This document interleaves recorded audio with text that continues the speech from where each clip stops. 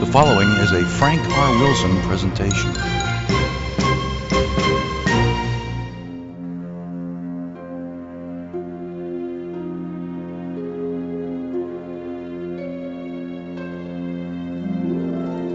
Welcome to where we celebrate music from the movies. From the golden age to present day, we've got it covered. We talk to those from the industry and learn about them and their favorite scores. Welcome to What's the Score? I'm your host, Frank R. Wilson. So let's take a look at the shelf of CDs and see what we're going to play today.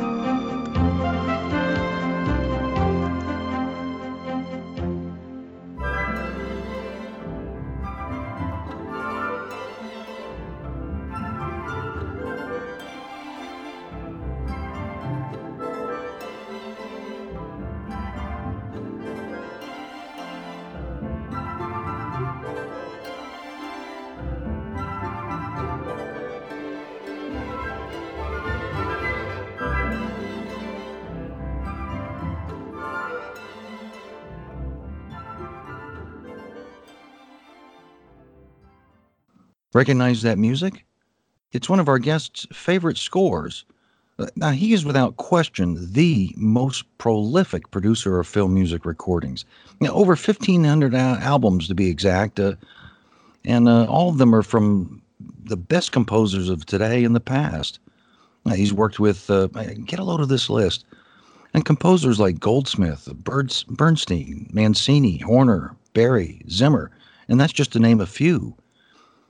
And then here recently, out of the blue, he decided to kind of change course a little bit and start producing live concerts of film music all over the world. We're very excited to learn about this man and explore his choices of music. I'm not exaggerating. This man is a giant in the film music world. And as a result, is really a hero of mine because he's done so much work in releasing, lost scores or previously unavailable scores. And of course, even current films as well. So I couldn't be more excited about our guest today. I hope all of my listeners will join me in welcoming Robert Townsend to the program. Hi, Robert.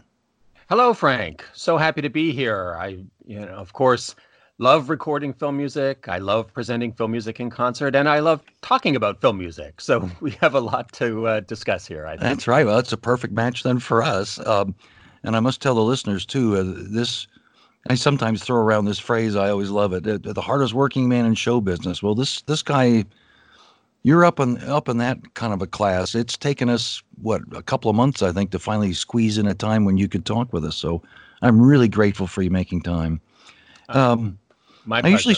I usually start our programs with just asking our guests to tell us a little bit about yourself, where you grew up and family and kind of the early years, that kind of stuff. So why don't you just tell us a little bit about yourself?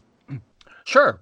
Of course, originally from Canada. I'm Canadian, grew up just outside of Toronto.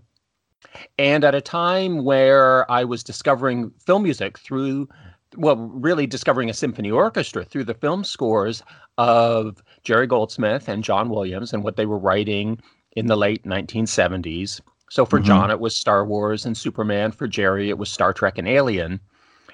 And it opened my eyes and ears to the whole world of what was being done in film music. I would very quickly after that start to discover other composers, Alex North, George Delarue, Elmer Bernstein, and then more scores each of Jerry's and John's at a very quick pace. And so it was very exciting and eye-opening and a thrilling time to discover film music.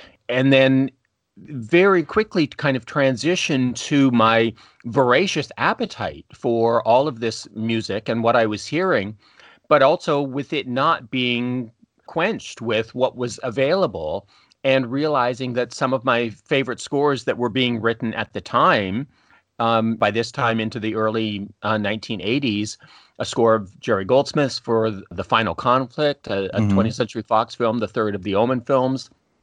Also a movie he did for Universal, a small film called Raggedy Man. Neither of those received soundtrack releases. John Williams scored a film called Heartbeats for Universal. had an album planned on MCA, but then canceled. This was the score he wrote in between Raiders of the Lost Ark and E.T. Okay. Elmer Bernstein had gone 5 years without a score release. So looking back, it was certainly not a good time for film music releases. And then that became the groundwork that really inspired me to ultimately create my own label, realizing that maybe I should just stop waiting for someone else to release these scores that I wanted and just do it myself. And as simple as that, that's what I did. I established Masters Film Music. Looking back, I can't believe it makes sense, the events that inspired it, but that I actually pulled it off and just went for it.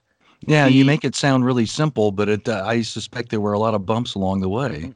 Well, there was a lot to the process of, establishing the label itself, establishing a relationship with 20th Century Fox, establishing a relationship with Jerry Goldsmith, setting up a distribution network and infrastructure with Varese Sarabande Records, which existed at the time, in a different form, of course, than it grew to become in later years. But this is all happening in 1986, 85, 86.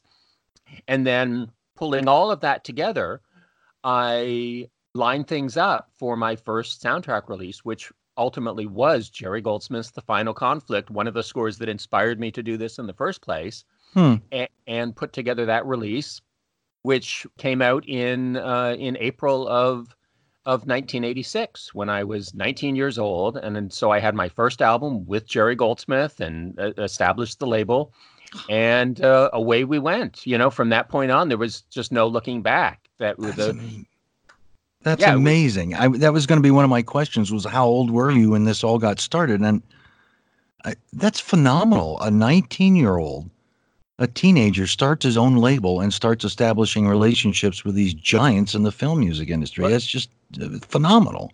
And starting at the top, literally, with Jerry Goldsmith. And the beautiful thing, too, is Jerry was so supportive, and it was the beginning of a lifelong friendship and relationship between us, where he and I would ultimately do over 80 albums together, plus concerts of his music and recordings of Alex North's music, and so many things over the rest of his life. Mm-hmm. And I worked with him from that point on through to his, what ended up being his last score, which was Looney Tunes Back in Action. And then not a day goes by where I don't think of him today. And I'm always looking for opportunities to program his music and the concerts I produce. Mm-hmm. He's a legend forever, a master of film music, and an inspiration to so many, and certainly to me.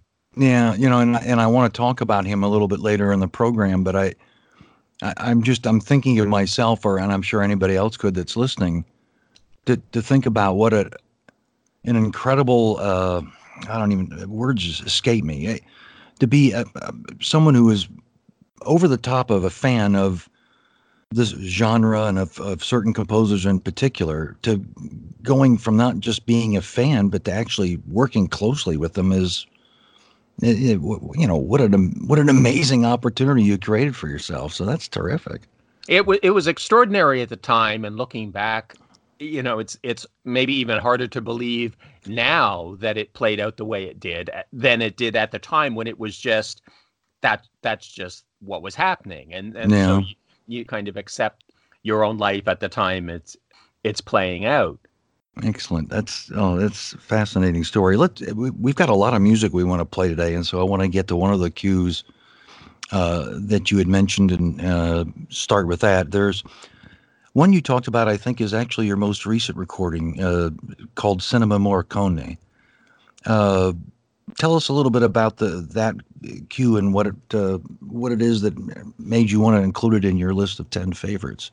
Absolutely. Well, Cinema Morricone is my newest album. So it's not a track, but actually a new 2 CD set that I've just released on Sony Classical, which begins my new or next era of film music recording, because I love recording film music. I love making recordings, and certainly have so many more ideas and plan on doing so much more.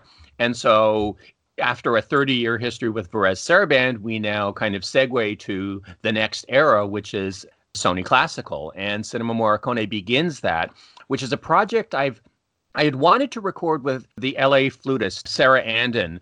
For a couple years, really, I had that idea.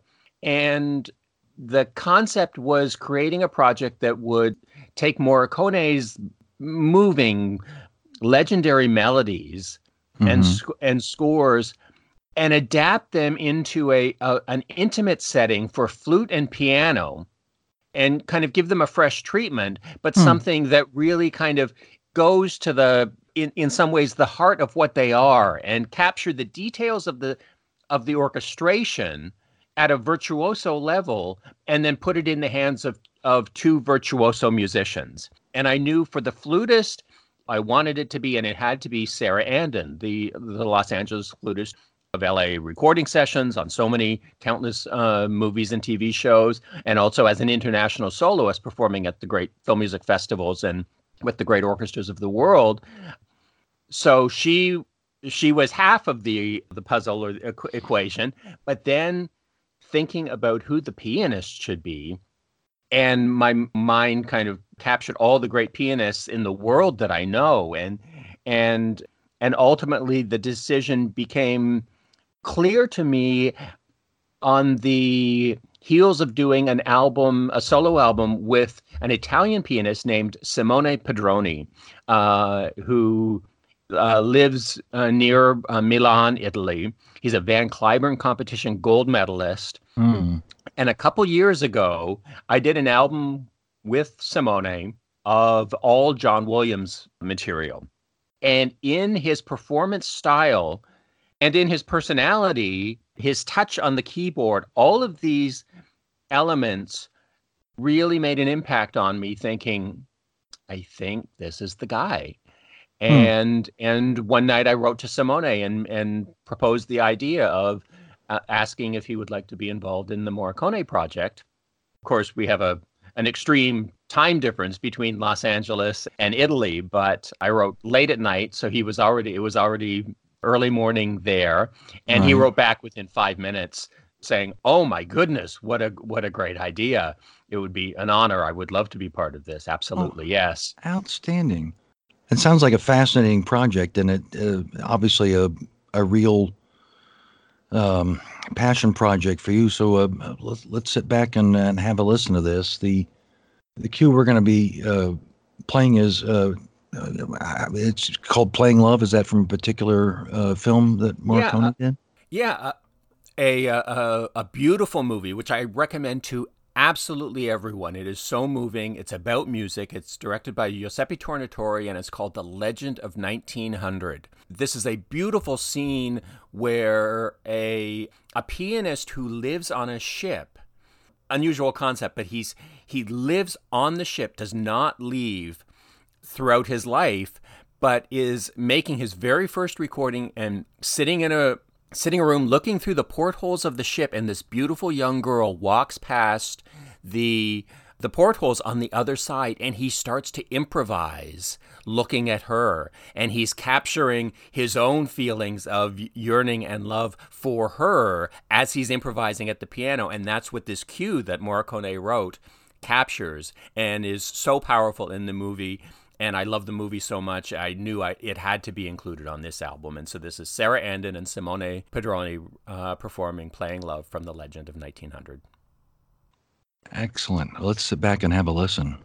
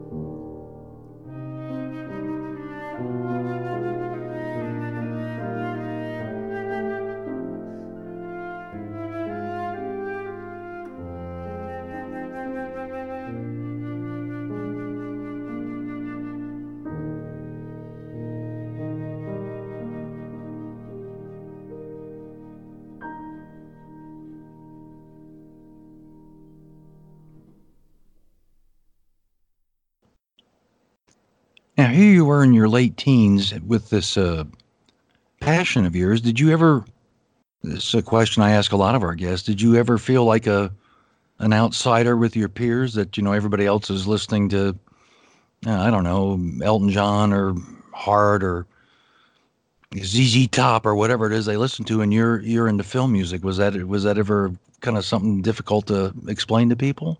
Well, maybe to an extent. I mean, certainly, I did have friends that were also interested in film and film music, but of course, the masses are more drawn to pop music and things like Right. that. But that in no way bothered me. I was always very comfortable, kind of, marching to my own drum, as they say, and so I charged forward with both my own passions for music and then going further with it. Yeah. Because a lot of our guests, myself included, especially in the days before the internet, sometimes you would feel like an outsider. Is there anybody like me that actually likes this stuff? I mean, you didn't have any way of joining groups or seeing people on the internet saying that they shared the same passion as you did. So, but you didn't let it bother you, and that's great. You went ahead and followed it. Exactly true. That certainly this was before the internet. There was no kind of support world like that. And I was comfortable kind of taking the lead, because really the goal, the mantra of my own was to do what I could to brighten the spotlight on the great composers and their music, and bring it hopefully into the world of and the ears of people that I felt would share that passion, sometimes not embracing that only because through ignorance, not being aware of how powerful this music is, how beautiful this music is, how exciting, all the things that film music is and all the different styles that it can be.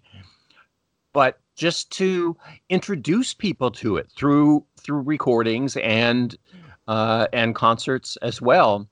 That's my goal in life. Yeah, and it strikes me that I think your timing was exceptional, because I've always kind of heard that right around this time frame of the maybe the late 70s or early 80s, that film music was all of a sudden starting to experience a more of an explosion in popularity. And a lot of people credit John Williams and Star Wars for that.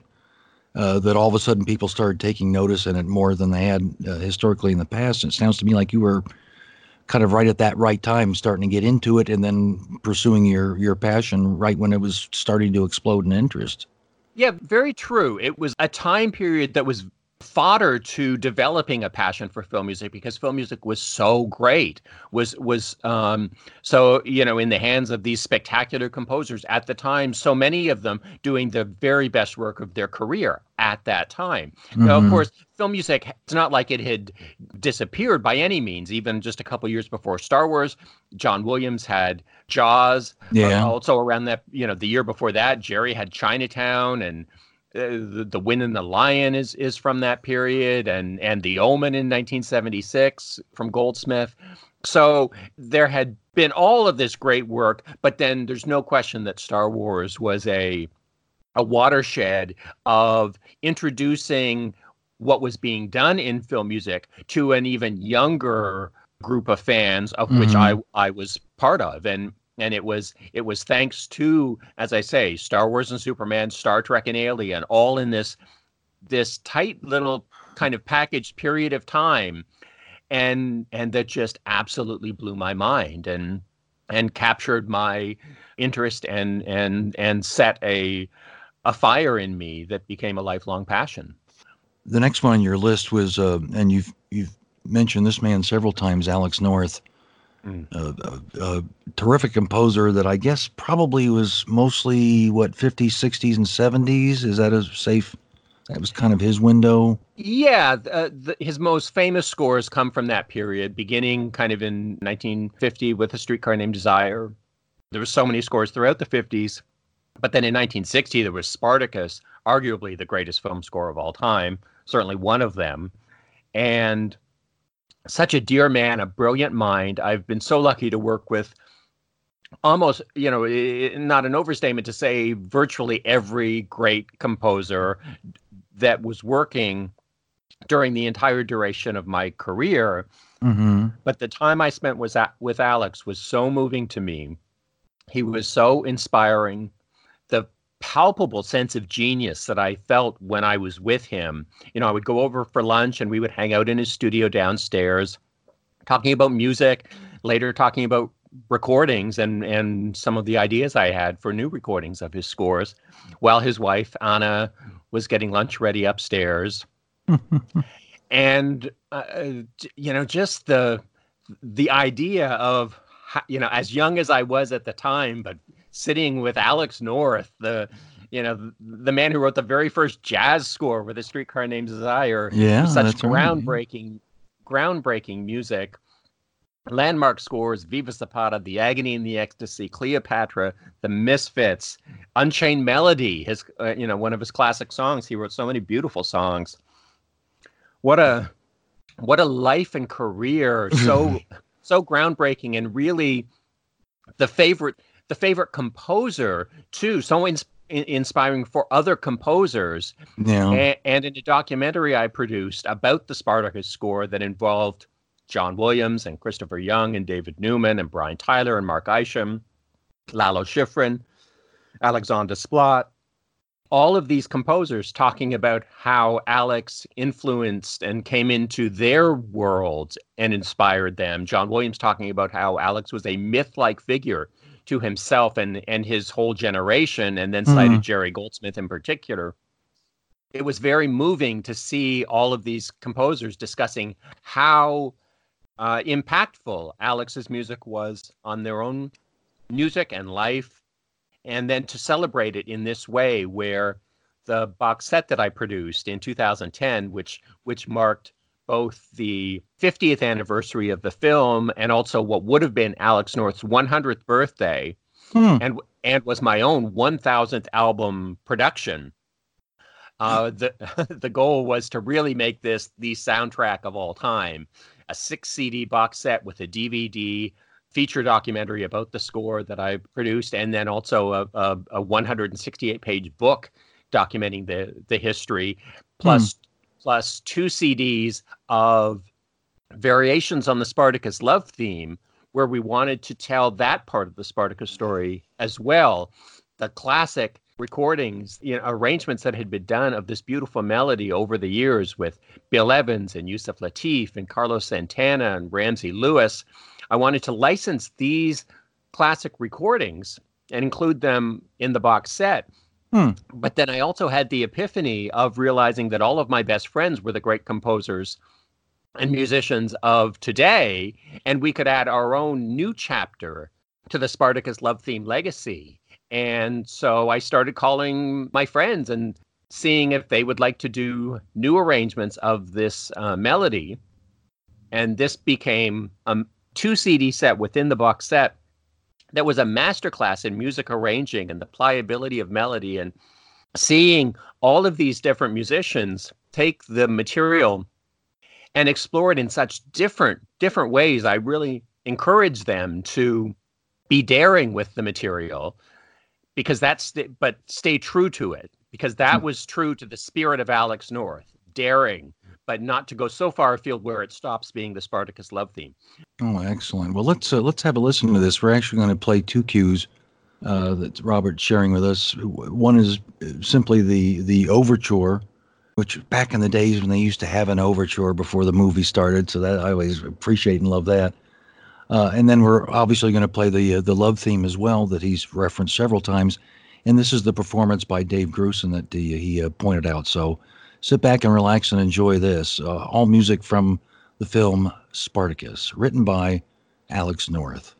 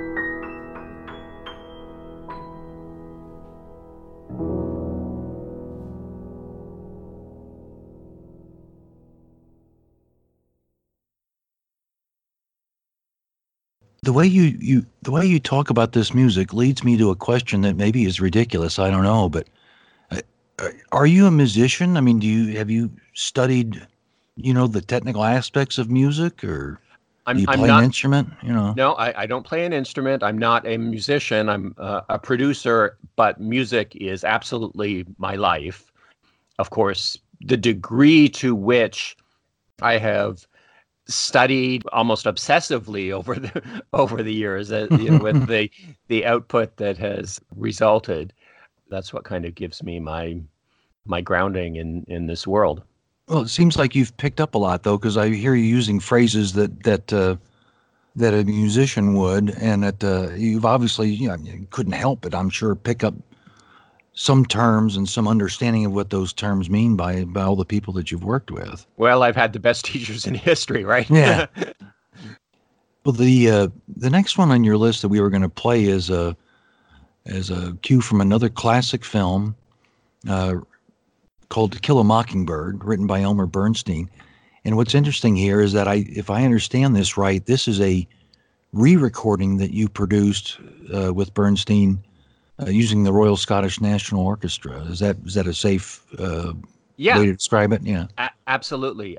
During the 1990s, I developed a very close relationship with the Royal Scottish National Orchestra and started visiting Glasgow 2 or 3 times a year with Jerry Goldsmith, Elmer Bernstein, Joel McNeely, John Debney, Cliff Idleman. Mm-hmm. I also took Stu Phillips. We did a Battlestar Galactica recording there. Oh, wow.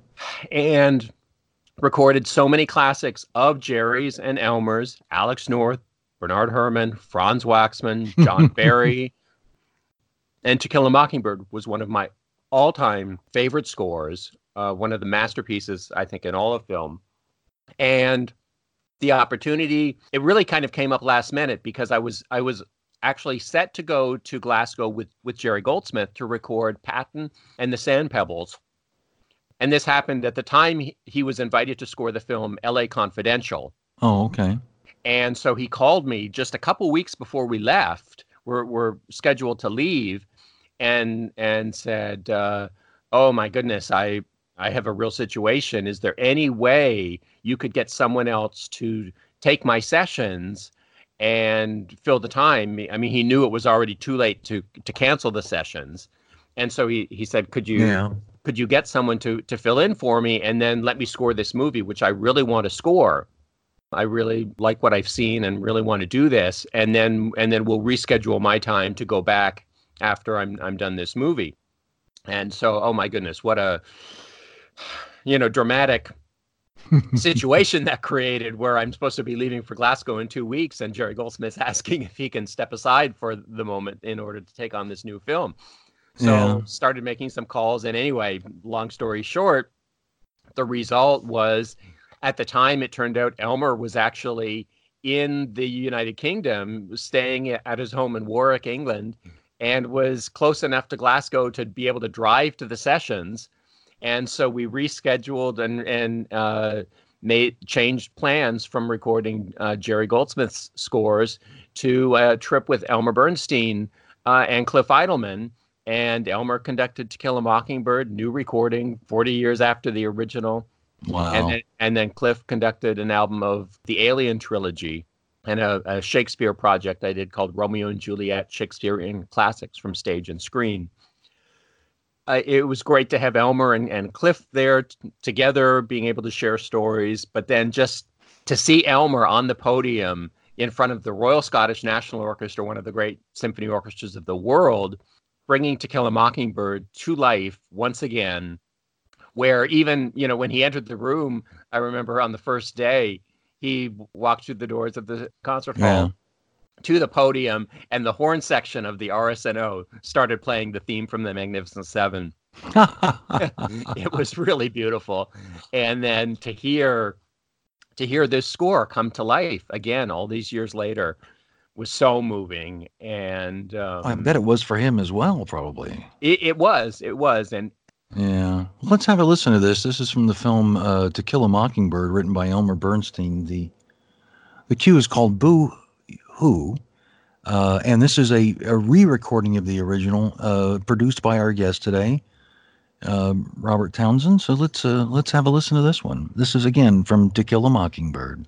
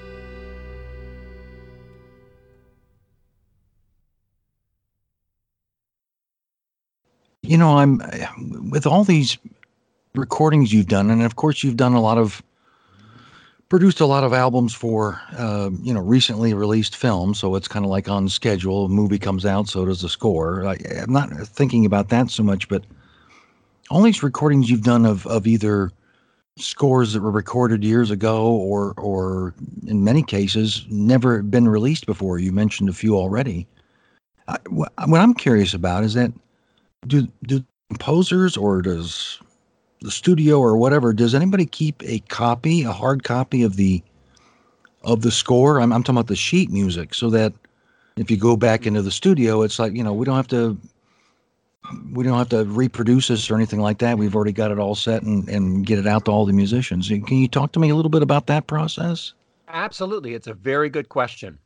And the answer to that question varies from one picture to another, from one score to another. In the case of Mockingbird, we were in pretty good shape.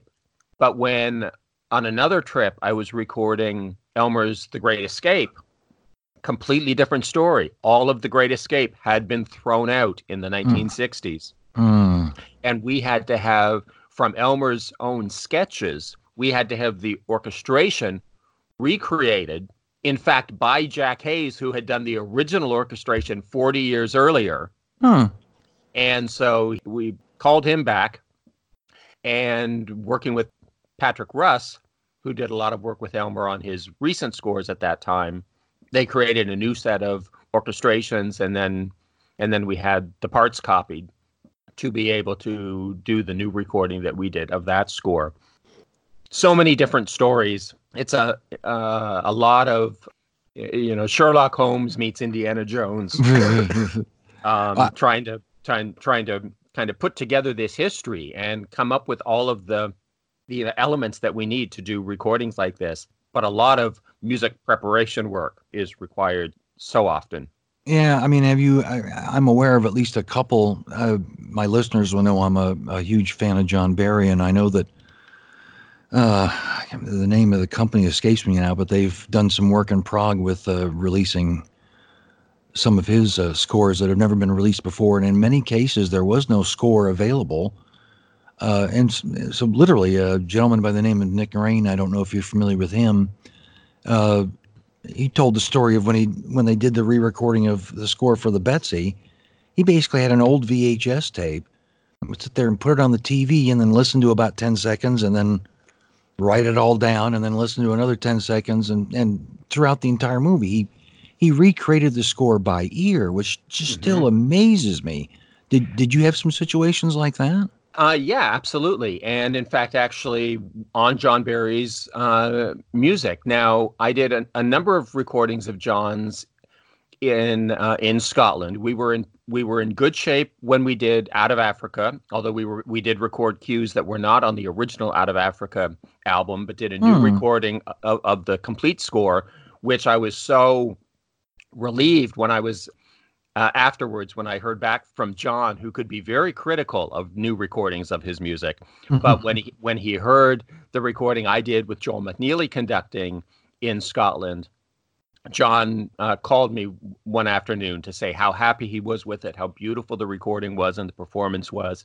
So that was wow. That meant a lot to me. And then following that, I did Somewhere in Time, newly recorded with John Debney conducting the Royal Scottish National Orchestra. And then we also did Born Free with Frederick Talgorn conducting the Royal Scottish National Orchestra. But the most difficult of those was doing Body Heat, which I recorded with the London Symphony Orchestra.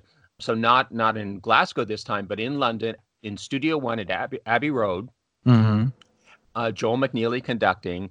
And that was a score where even the orchestrations and sketches were all gone. There was nothing in existence that we could find for Body Heat. So we created that, as you described, literally from scratch as a takedown. And I put a music team on that to go through and rebuild all of the cues through the takedown. That's just amazing to me. And it was so important that, of course, it be exact. I mean, this was music. This was going to be performed by the London Symphony Orchestra. So we're giving it to one of the great orchestras in the world. They're gonna play it brilliantly. We need to make sure that the music preparation is up to their level. And of course it was. And what a magical day that was, hearing Body Heat come to life in Studio One at Abbey Road. Yeah, and I've heard it is a good recording. I've heard that one, I know for sure. But you've piqued my curiosity. I'm going to have to go back and look Out of Africa and some unreleased music. I need to check that out. Okay. Glad you mentioned that. Yeah, it's really beautiful. Let's we're going to go back to we haven't even played anything from him yet, but I wanted to play one of the cues you chose from Jerry Goldsmith is from a CD, a recording that you produced. I think it's called Frontiers. Yes. And which is a collection of, I'll let you tell the story. What about that?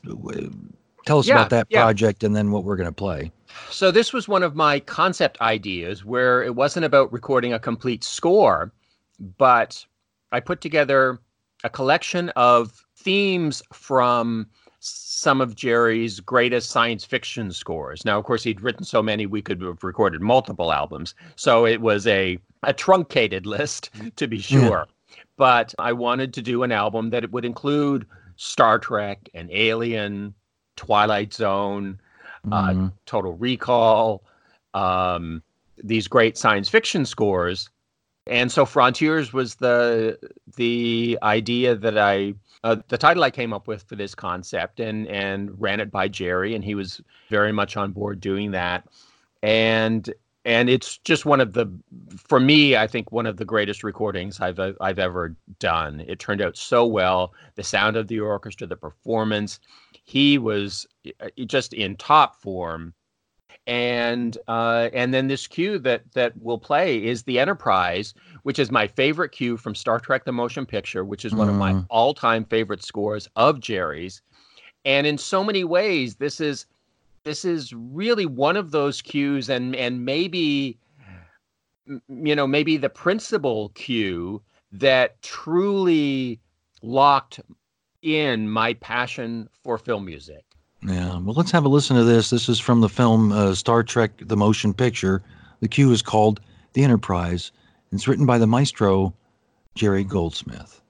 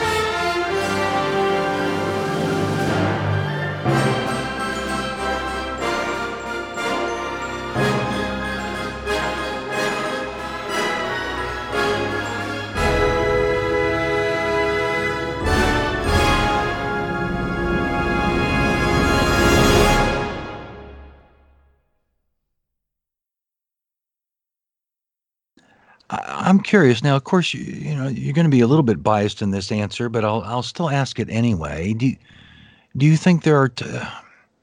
Well, let's see. How do I want to say this? I guess, are you trying to, when you do these re-recordings, are you trying to precisely 100% capture what was in the original recording, or is there some kind of subtle No. differences? And I wonder if. No, it's not. It's not. Okay. Yeah, it's not about capturing the original recording. So it's about presenting the music itself in a way that represents the composer, and that can vary in performance style and in tempo and details of how you mix or balance the orchestra. So there are, and in fact, actually, when recording Bernard Herrmann's Vertigo in Scotland, there were interesting aspects of realizing that even on the original recording session, there were issues that were not entirely under Herrmann's control, where he was not able to conduct himself with where the location even of the score was moving from city to city because there were different musician strikes and musicians going out in support of other musicians, and it was a terribly timed score in that context. Well, let's hear an example of what you're talking about. The film we're going to listen to is a cue from Vertigo, and this is written by Bernard Herrmann. Let's see here. I'm trying to think of what the name of the cue is. It's Prelude and Rooftop. Yes, by indeed. Bernard Herrmann from Vertigo, the opening of the film. Terrific. Let's have a listen to this and enjoy again from the film Vertigo, and written by Bernard Herrmann.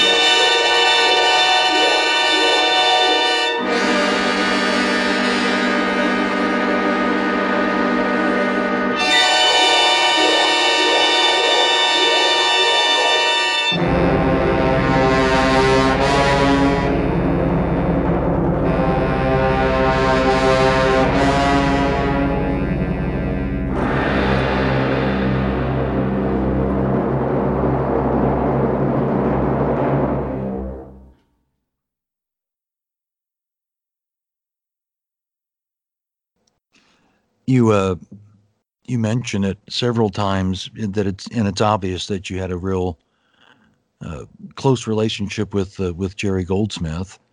And I know there's a huge following of his that's out there in internet land that probably would soak up any kind of information. What was the man like? What was it like working with him and getting to know him and ultimately become a close friend? Well, he was just the coolest guy in the world. I had the best time of my life with him, talking music, sharing stories. I mean, music was his life, music was my life. We had so much in common, and then the opportunity of sharing so many experiences at his recording sessions, where I was at almost from a certain point, really from 1990, 1989, I was with him in Los Angeles at almost every session he had, and then many overseas sessions of scores that were recorded in London, Powder, for example, and then with him while he was writing. In that, when he was working on The Mummy, it was at the time we were also traveling in the UK, kind of towards the end of his scoring process there, but he was still writing on the writing cues. But we did a concert series with the Royal Scottish National Orchestra, a little tour of Jerry conducting concerts in Glasgow and Aberdeen and Edinburgh with the RSNO, and then we finished up the week in London with the London Symphony at the Barbican. And Jerry would go back to his hotel room every night with a piano in his room and would be working on The Mummy. Oh my gosh. The stories we could discuss on any one of these would fill an afternoon.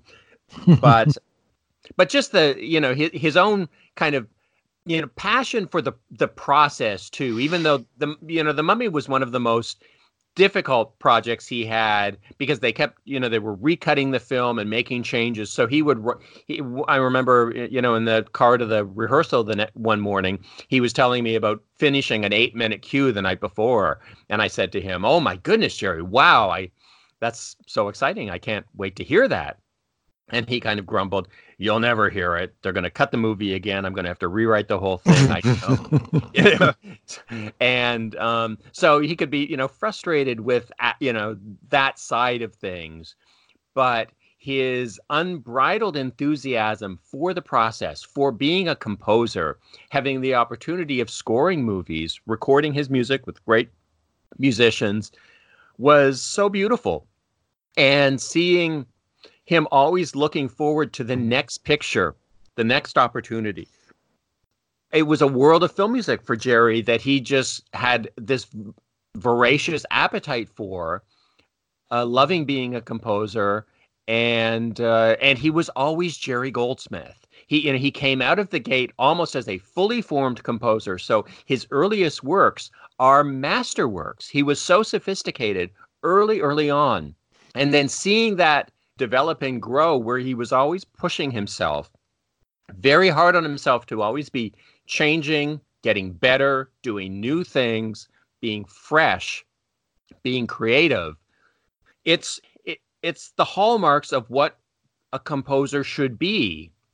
And I love that about him, the work ethic, the loyalty he exhibited to other people he worked with, his music contractor, Sandy DeCrescent, his recording engineer, Bruce Botnick, his orchestrators, Arthur Morton and Alexander Courage, Ken Hall, his music editor, his agent, Richard Kraft. I mean, this team around Jerry was always there. It was like a family that came together throughout the year.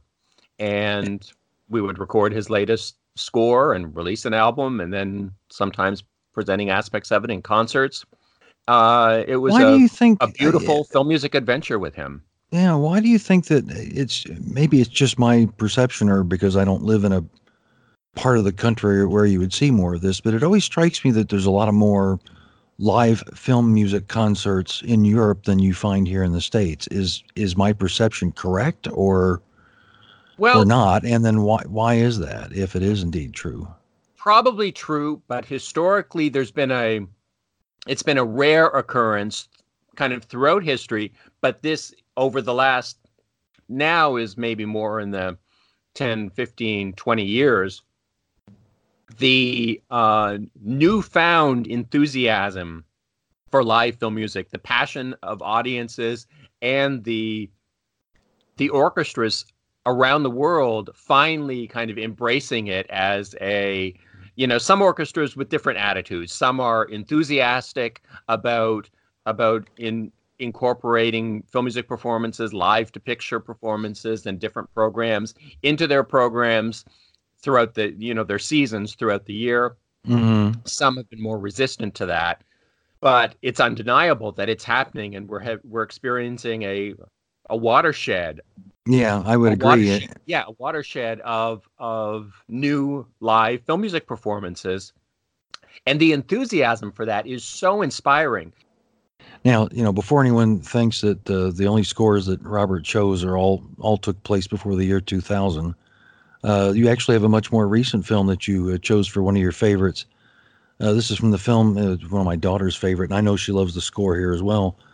How to Train Your Dragon by John Powell. Tell us a little bit about your reasoning for including that on your list of favorites. Well, I've released so many of John's scores. He's one of our greatest composers today. And this was a special one. It was a great film that really inspired him. Just the melodies he created, the orchestrations, and then the suite he prepared that is what we use when we do it live is so wonderful. But the score is so fresh, so energetic, and is absolutely one of my favorite scores of recent years. John Powell's How to Train Your Dragon. It's just an extraordinary work from one of our greatest composers of today. Film music is alive and well. So many great composers working. John Powell, Alexander Desplat, Brian Tyler, Patrick Doyle. They're out there. Michael Giacchino. And so many of the guys that have been working for many more years, the Alan Silvestris and Howard Shores and James Newton Howard and right. Hans and just everybody doing great work in all sorts of different styles. I say so many times that film music isn't any kind of music; it's all kinds of music, and it's alive and well. And certainly, as we will hear in this piece from John Powell's How to Train Your Dragon. Oh, perfect introduction. I see. Need say nothing else. Let's have a listen.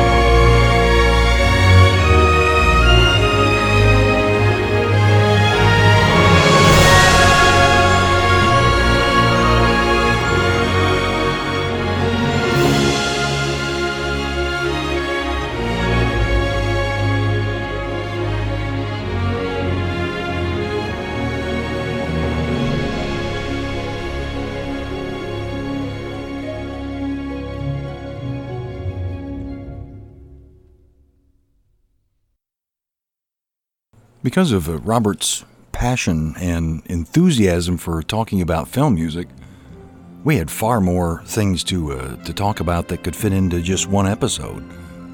So I'm going to end this episode here, but we'll be releasing part 2 probably in about a week. And I think you'll find that it's just as interesting part 2 as part 1, with all the great stories and, again, the passion that comes across when Robert talks about film music. So I hope you enjoyed this episode. I hope you continue to download future episodes, and please like our page on Facebook and leave comments too, either on Facebook or on whatever page you listen to the podcast on. We always appreciate feedback to let us know how we're doing. And with that, there's just one thing left to say, and that's simply this. My name is Frank R. Wilson. My time's up. I thank you for yours. Thanks for listening to What's the Score?